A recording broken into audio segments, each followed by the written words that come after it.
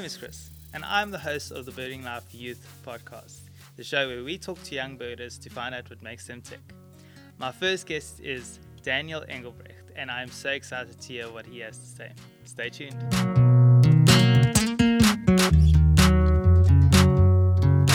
My first guest tonight is a guest that we've had on our main podcast before, and I'm very proud that he's my first guest. His name's Daniel Engelbrecht, and he is an amazing birder. I feel bad because I'm older than him, and he's way above. So welcome, Daniel. Thank you very much for having me, Chris. Thank you. It's really great to be here. Yeah. When Adam told me that you've got like over 300 species just in the Spring Fling Challenge alone, I was like, I got to get this dude in because he's got like, I've got like a third of the birds you've got already. Yeah. No, great. So if people haven't listened to other podcasts yet, please can you just tell us a little bit about yourself and what it is you do? Yeah, sure. Well, like I said, my name is Daniel. I live up here in the Limpopo province. So for those of you who are not from South Africa, that's the northernmost province in South Africa.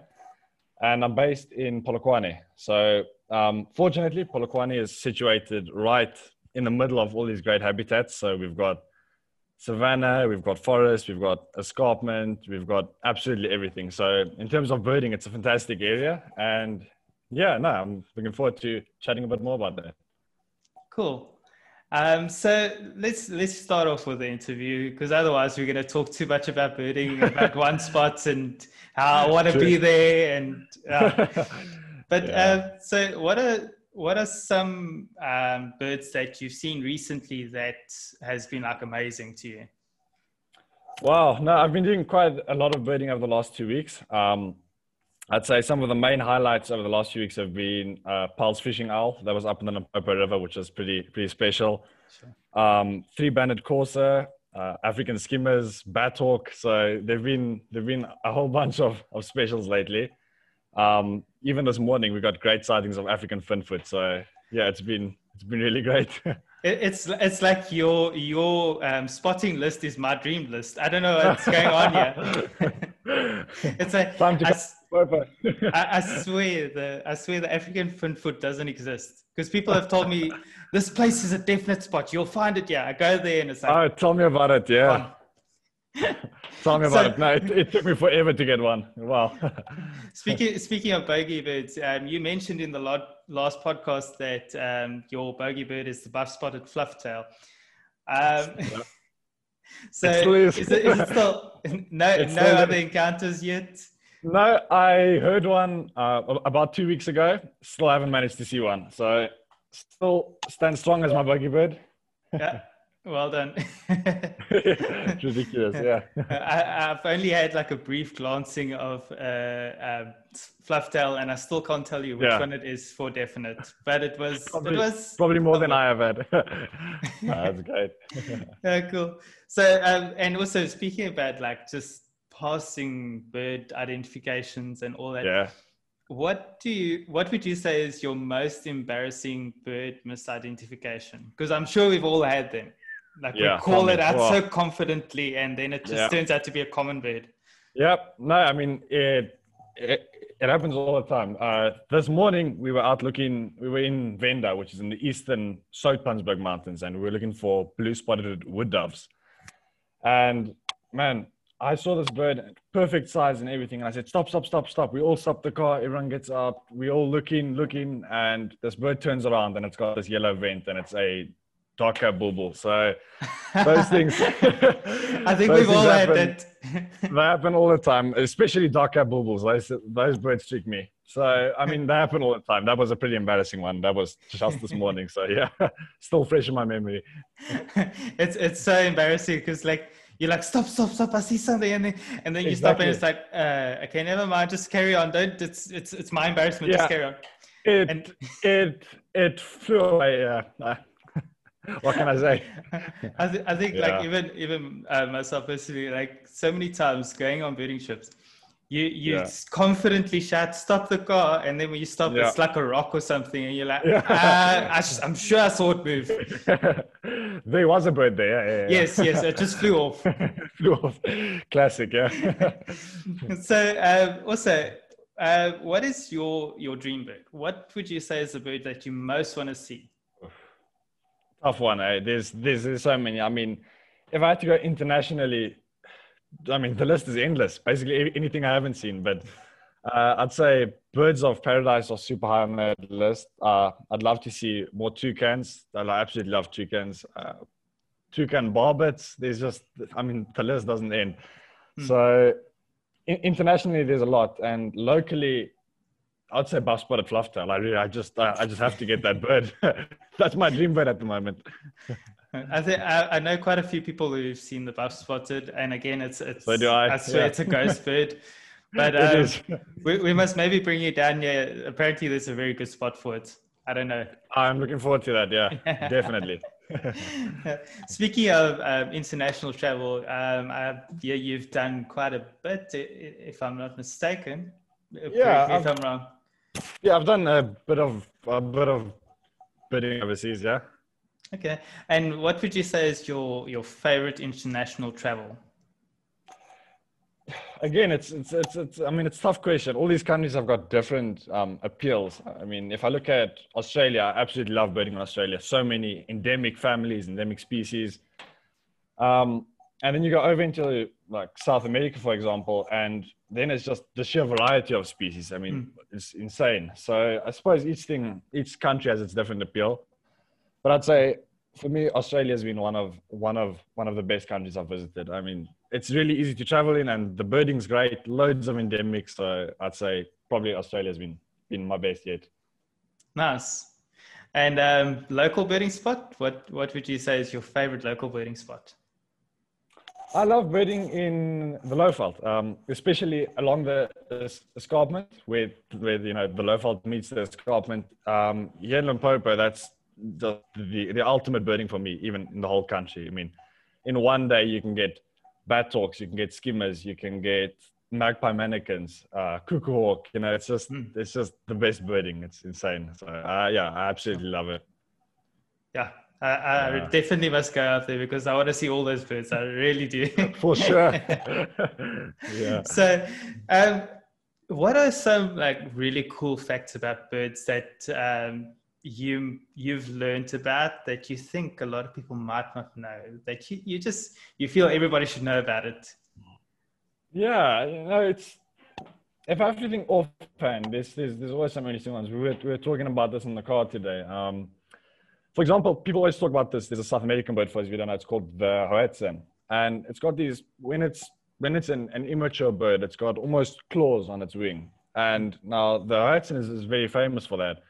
But I mean, here in South Africa, even our hardydaw has got those claws on its wing, which is absolutely insane. So, sure. I mean, it's small things like that I think many people don't know, but it's pretty interesting if you think about it. So, yeah. Yeah. And that's just one like... And you mentioned in the previous podcast, again, I'm referring a lot back to it because there was so much covered in it. But in your previous podcast, you said one of your heroes is Sir David Attenborough. Oh, yeah, for sure. And I see that he's releasing, or he has released, by the time this podcast comes out, he would have released it already. There's a Netflix special, and it looks like a really awesome one. And it does, yes. Have you seen the previews and all that? And what I have seen the preview, yeah, and it looks absolutely amazing. So I'm looking forward to it, yeah. What are some of the things you most look forward to? Oh, I don't know. I just love. I mean, David Attenborough. I mean, who doesn't? But as always, I mean, the filming in those documentaries is absolutely insane. I mean, the camera work and those wildlife shots it's amazing. So that would probably be the main highlight for me. Is just those great captures that these guys get. So, and then I mean, of course, David Attenborough. So it's always like that thing, you know. There's that they kind of say, if somebody were to narrate your life, who would it be? A lot of people say Morgan Freeman. We'd say Sir David Attenborough. It's like he would just do it awesome. Absolutely. Yeah. We can't really have a podcast without talking about the Spring Fling Challenge, and I've alluded to it already. You are currently number one on the list. I don't think it will change by the time this podcast actually comes out. So can you give us some cool tips and tricks on how you managed to find all these awesome species? I mean, like, I look at your species list, I'm like, oh my word, I wish I had that.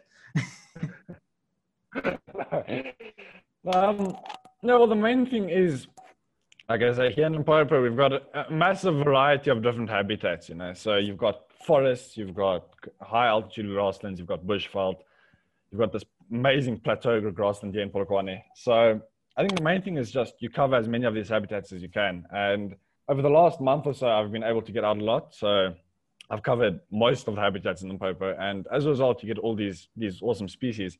And I must say, I've had an amazing amount of luck over the last few months. I mean, things like three-banded corsair, which are usually really tough to get, have just, I mean, at Bloberg Nature Reserve, they were everywhere. So it's just amazing things like that, which have just played in really, really nicely at this time. And yeah, like I said, it's just been getting out a lot and birding a lot. So yeah. Sure. And are there any other like books that you'd say would help you grow as a birder? Like, I mean, besides your field guides, what would you say is a book that's helped you grow as a birder? I love that book, The Big Year. I mean, I absolutely love it. It's just, it talks a lot about birders, you know, so it's just, you know, it's not so much focus on bird identification and everything, but it's just about birders. And people find it like very relatable and interesting. So yeah, no, I definitely recommend that, giving that a read. And yeah, no, I find it super interesting, that book. Loved it.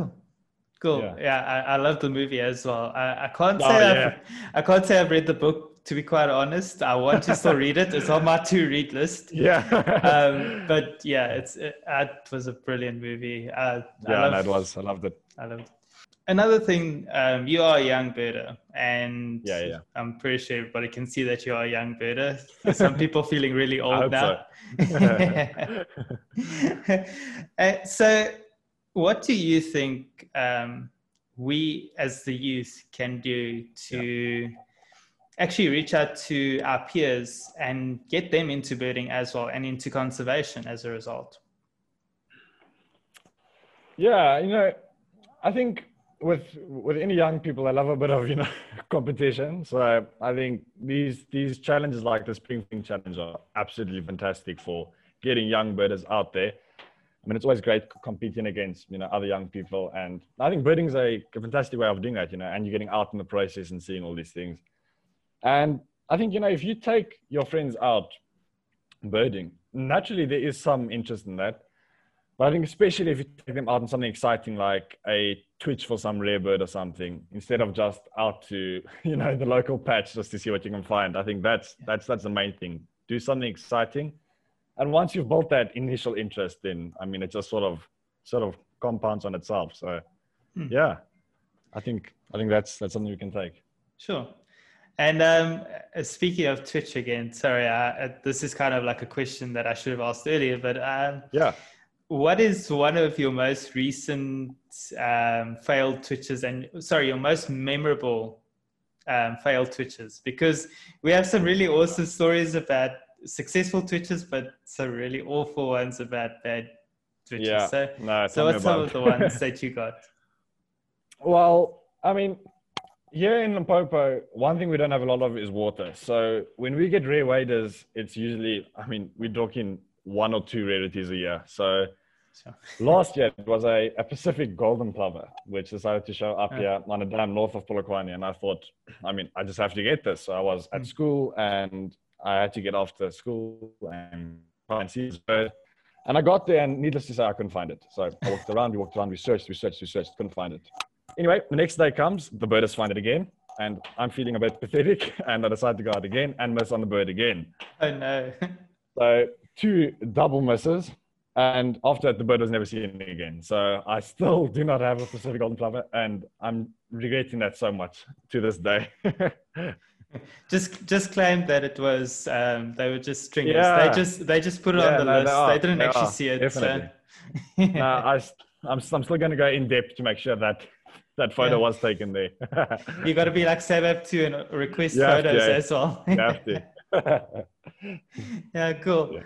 So I'm so grateful that I actually had the opportunity to talk to you, and I'm sure there's many fun. Yeah, thanks. more questions to ask you.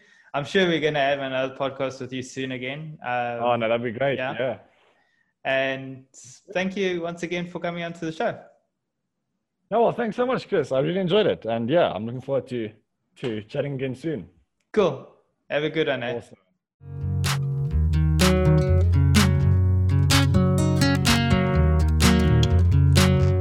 Once again, a big thank you to Daniel for the interview. It was so fun to do. Thank you so much for listening through right till the end of this podcast. Be sure to follow us on social media and to subscribe to us on your preferred podcast list.